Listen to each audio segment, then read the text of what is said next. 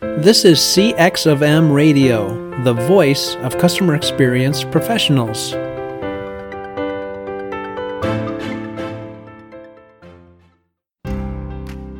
Welcome to People Talk. People Talk is about getting ahead at work, becoming a leader, establishing your personal brand, and motivating yourself and those around you. Hosted by Angela Hall, who has decades of experience working in the field of human resources, you can expect lively discussions about topics like workplace politics, dealing with difficult employees and clients, creating an inclusive workplace, and jump-starting your career. Here's your host, Angela Hall. Hello, this is Angela Hall, and welcome to another episode of People Talk. People Talk is where we talk about all things related to your career, leadership, balancing work and family, and anything related to making it through life. And thanks for joining me today. So, I was thinking about past topics that I've talked about, and I said, this is kind of interesting. I haven't even talked about accountability. If you were to Google my name or put it in Google Scholar, we nerdy faculty like to do that. And you put employee accountability or felt accountability, I'd be probably one of the first people that came up. So that is something where my area of expertise is. I've been studying accountability for most of the past 20 years. I use accountability as a lens to look at other types of organizational phenomena like diversity, legal claiming. That means whether your employees will sue you or invoke their rights vis-a-vis you, workplace stress. And so I'm thinking, wow, it's about time that I talk about accountability. So let's talk about accountability. So there are many different ways of thinking about accountability, but in management and human resources and organizational psychology, we like to look at accountability as being a subjective phenomenon. And you were like, Angela, what do you mean by a subjective phenomenon? What is that all about? What that means is that accountability is something that is your perception of accountability versus what's written down on an actual employee handbook or in your job description or any type of protocol that you may have at work. And the reason why is this: you may have two people who have the very same job, work with the very same boss, and they may interpret what they do at work very differently. I'm going to say it again. So you can have two people who have this very same job, title, position description, have the very same boss, and they may interpret their accountabilities very differently. And you know what? Maybe they're both right. The reason why is that we have some type of level of discretion oftentimes in how we do our work. But more importantly is that we as human beings are motivated, we act not based on reality, but on our perceptions of reality. So let me say that one more time too. If we as human beings operate on our perceptions of reality, not reality itself. So if my husband were to run in the room I'm in and he said, fire, get out, there's a fire. What would I do? I would run out. I would, grab people, try to get the pets out, call 911. I would act as though there's a fire. And he would say, let's say he said, oh, I was just joking. I'd be mad, right? I'd give him the dirt eye, right? I'd give him the old stink eye. But still, in that moment, I was thinking that there was a fire. And even though there really wasn't a fire, I was acting based on those subjective perceptions. So let's bring that back to the workplace. So I will put myself in this example, and I believe that any employee would fit this. There are probably rules, procedures, whatever, that as an employee, you might not know about. If you look at the employee handbook, it's probably as big as the old-fashioned New York City phone book with all the different boroughs. It probably could be like 3 feet high. Plus, there are different laws, there are different rules, And and a lot of times things are able to be subject to interpretation. So when employees go to work, we typically try to figure out what we need to do. I mean, we may read information that's given to us. We may talk to our supervisors. We may talk to our coworkers. We may even talk to clients or anyone who had interaction with people who were formerly in that role. But the point is that we are trying to do something that we call sense making. And by sense making, we're trying to interpret and find a way of understanding what's around us. And a lot of times we do that from mirroring what other people are doing and watching them. One of my favorite things to talk about when I am doing speeches or when I'm talking to my grad students or even writing papers is to talk about the Hawthorne studies. And the Hawthorne studies actually done in the 1930s at a Westinghouse plant. And, you know, this is like, we're thinking like, this is the 1930s, they're in the Great Depression. And we had some scholars that came in. And these scholars decided that we're going to kind of, I don't want to say mess with these people's minds, for lack of a better word, mess with these people's minds. So what they did was they would make the place really, really bright, the assembly line. And other times they would make the light very, very, very, very, very low. Or they would speed up the assembly line. And other times they would slow down the assembly line. And what the researchers found is no matter what they did, the employees' productivity, at least for the short term, improved. So that was one finding of the Westinghouse study or the Hawthorne studies. The second thing was that they found out, and a lot of people don't talk about this in the context of the Hawthorne studies, but I think it's really interesting.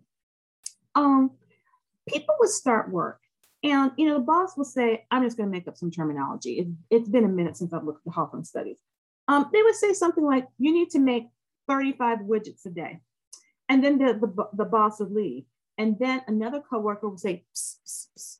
Hey, buddy, you know, we're not going to make 35. We're going to make 36 or 37 because this is a great job. We're in the Depression. People, you know, they treat us pretty well because this plant was cutting edge. They actually gave people 1 week of vacation off a year. And in that time, it was considered to be that they paid well and they treated people well. So like, we're not going to mess this up. Now, we don't want to make 40 a day because that's like too hard. And we're never going to go underneath the 35 number. Never, ever, ever, ever.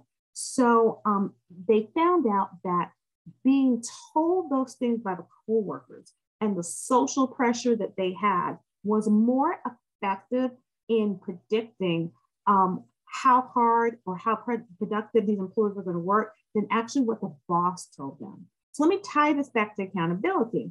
What we know of accountability is that people interpret it. You get the information from other people, you may observe, or it may be your own personal morals, ethics, things like that. Let me give you an example. It also could be part of your personality.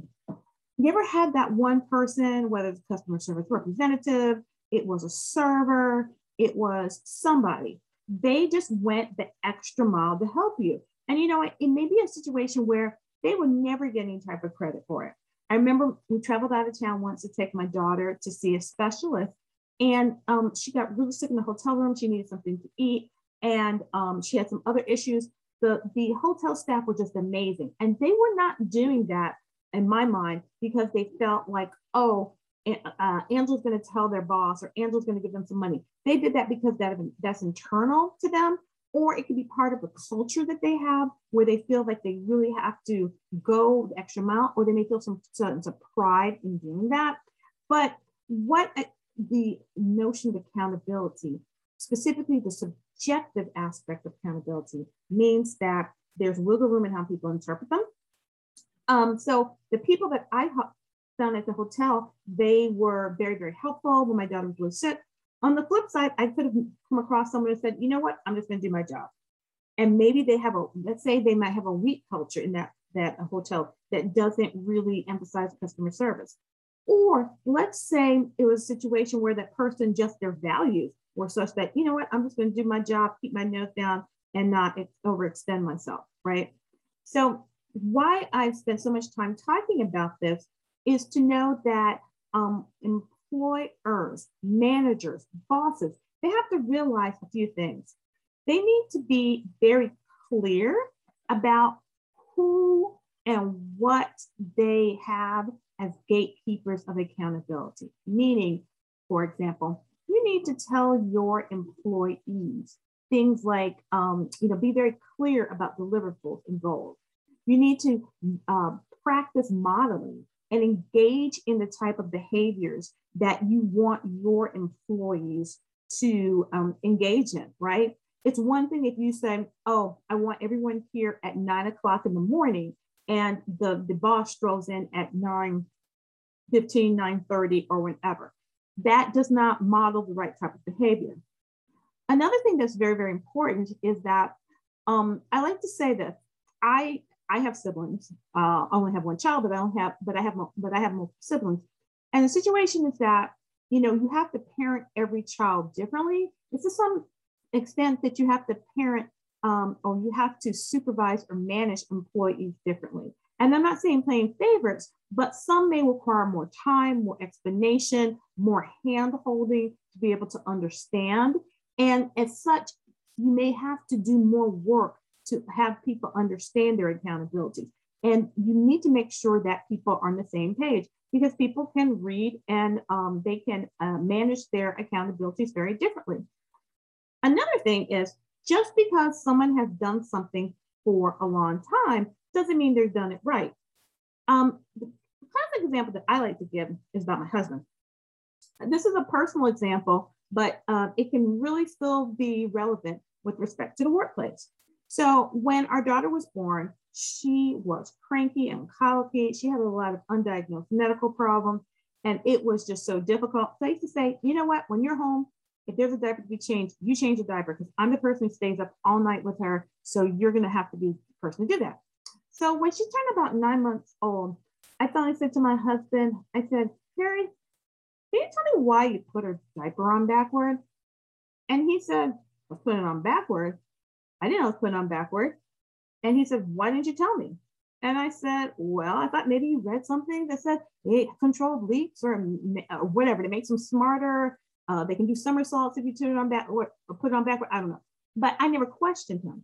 So because I wasn't giving him feedback about his performance, and he was assuming he was doing something right. It's the same thing about people's accountability. You need, as a manager, to be able to give people feedback to see if they're living up to their accountabilities, and don't assume that people know what their accountabilities are or that they're interpreting them the same way. I have been a faculty member now for, I'm going into my, I'm well into my second decade of being a faculty member. And I have been in situations where I've worked with some faculty, the same job title as them, and they said, okay, this is what I do. I research, I teach, and I do some service, but I really, really, really, really, really enjoy the teaching. And you know what? The other things are just gonna have to go by the wayside. And but yet we get evaluated for those three things. I've seen people who put more or less value in other aspects of their job. Now, part of that is normal. We as human beings are attracted to do the things that we enjoy. Matter of fact, there's a very long, there's a stream of research on something called job crafting. And I'm going to do an upcoming podcast on job crafting. And that's the extent to which people manage their work. They volunteer for certain opportunities. They're known as a person who does a great job in doing X. And because of that, people constantly go to them to do this. And so they start doing more of the stuff they like and the things that they're strong in, and less of the things that they don't like and they are not as strong in, right? So it's very, very important, though, even though people engage in some job crafting, and that's normal and healthy, but to make sure that people really know what their accountabilities are. Something else that employees and employers really need to know is that we do need accountability. I like to call it the basis of social order. And really, I borrowed that from some other research who said that in the past. So I didn't come up with that brilliant statement. But meaning that if we don't have accountability, people will feel free to do whatever they want, whenever they want. And because of that, things can get all crazy. We in organizations by the very nature are interdependent, and meaning that we do things and work together. And because of that, what I do affects somebody else. So if I don't live up to my accountabilities, that makes it very difficult for the next person to live up to their accountabilities. So it's important that we're all living up to accountabilities.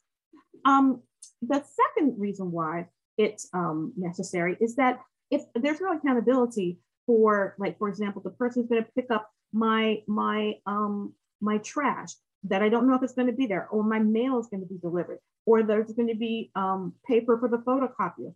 I can't plan, I can't do. And then all types of social order just breaks down, right? So, and something that you see a lot or read about a lot about in the newspaper is that oftentimes when there is a scandal, or whether it be in education, whether it be in politics, whether it be in government, or particularly, and you hear this a lot in business, people like to say, oh, there's a lack of accountability. We need more accountability. But the thing about accountability is that accountability is not a panacea for all the ills in the workplace. It definitely is not a panacea. The reason why accountability is not a cure-all is because just keeping more accountability on people doesn't make them happier or more productive or more ethical. There is actually a sweet spot that occurs when you're talking about accountability, meaning that if I keep on applying pressure to people, at some point they start to break. And so what in the notion of this is really talked a lot about in the stress literature. And it's interesting that the term stress, when we talk about stress, we think about psychological stress. It actually comes from the engineering term, which is pressure you put on the surface. And engineers are always really concerned about stress points where things are going to break. And human beings, we have a mental stress point, right? And so there's something called the Yerkes-Dodson law. I love that, the Yerkes-Dodson law. And what Yerkes-Dodson says is that you need to apply some pressure to your workers or to yourself so that you're motivated, so that you don't stay in bed, so that you can turn things in on time, so that you know what you're supposed to do, so other people can rely on you. So you need to do some level of pressure and heaping on accountabilities, but at some point that you reach the top of the mountain. And when you start putting more and more accountabilities on people, what happens at that point is that their performance actually starts to decrease. Their performance starts to decrease. And by that, they start getting stressed out, start getting confused, they start messing up. And so we need to know that managers need to be able to read employees, be able to have open conversations, to be able to track their performance. So when they realize when people are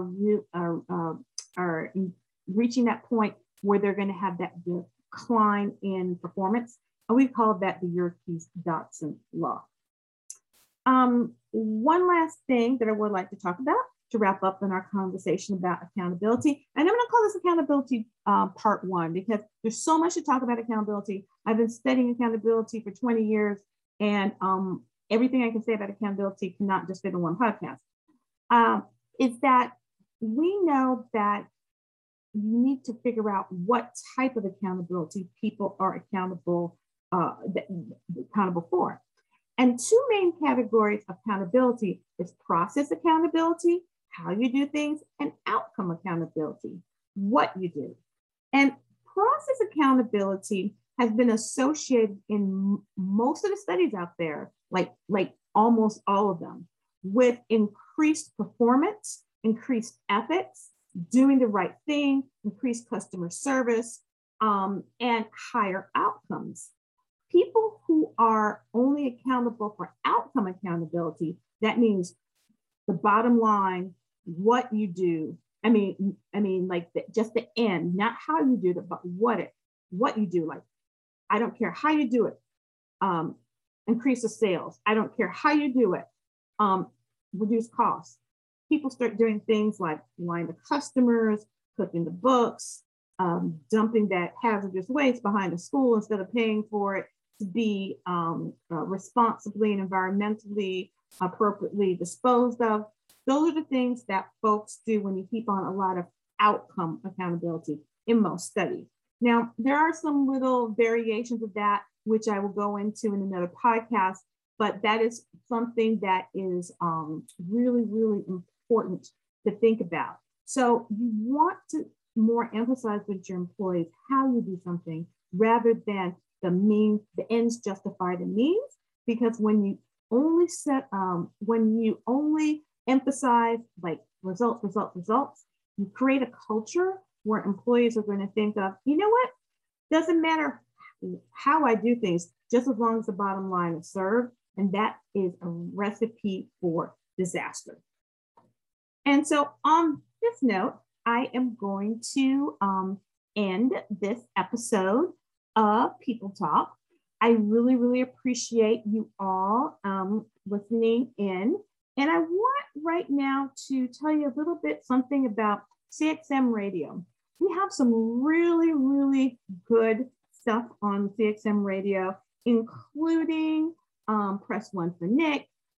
We have my very great and wonderful colleagues, Bob and Tom. They have a show, and we have all of this amazing things that we have on this on CXM Radio.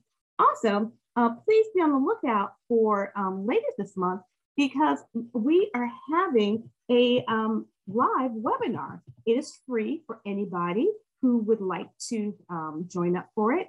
And it's hosted by CXM. And we are going to be doing one on diversity, equity, and inclusion. And I am going to be doing it along with my colleague, Jakaya. And she is at Accenture, and she's going to report on some research. And also, we're going to have my other colleague, Enza, who's going to be moderating it. So please listen out for this upcoming webinar series. It is going to be, I shouldn't say series, but event that is going to be coming up soon on CXM Radio. And also, you can find information on LinkedIn at the CXM website, which I think will be amazing. So write down September 22nd on your calendars for that, for our first of many CXM podcasts. And with that, I will end. And as always, take care and be well. Thanks for listening to another episode of People Talk with Angela Hall. If you enjoyed today's episode, please share it with your friends and colleagues, and remember to subscribe to our show. Thanks for joining us for this session of CXM Radio.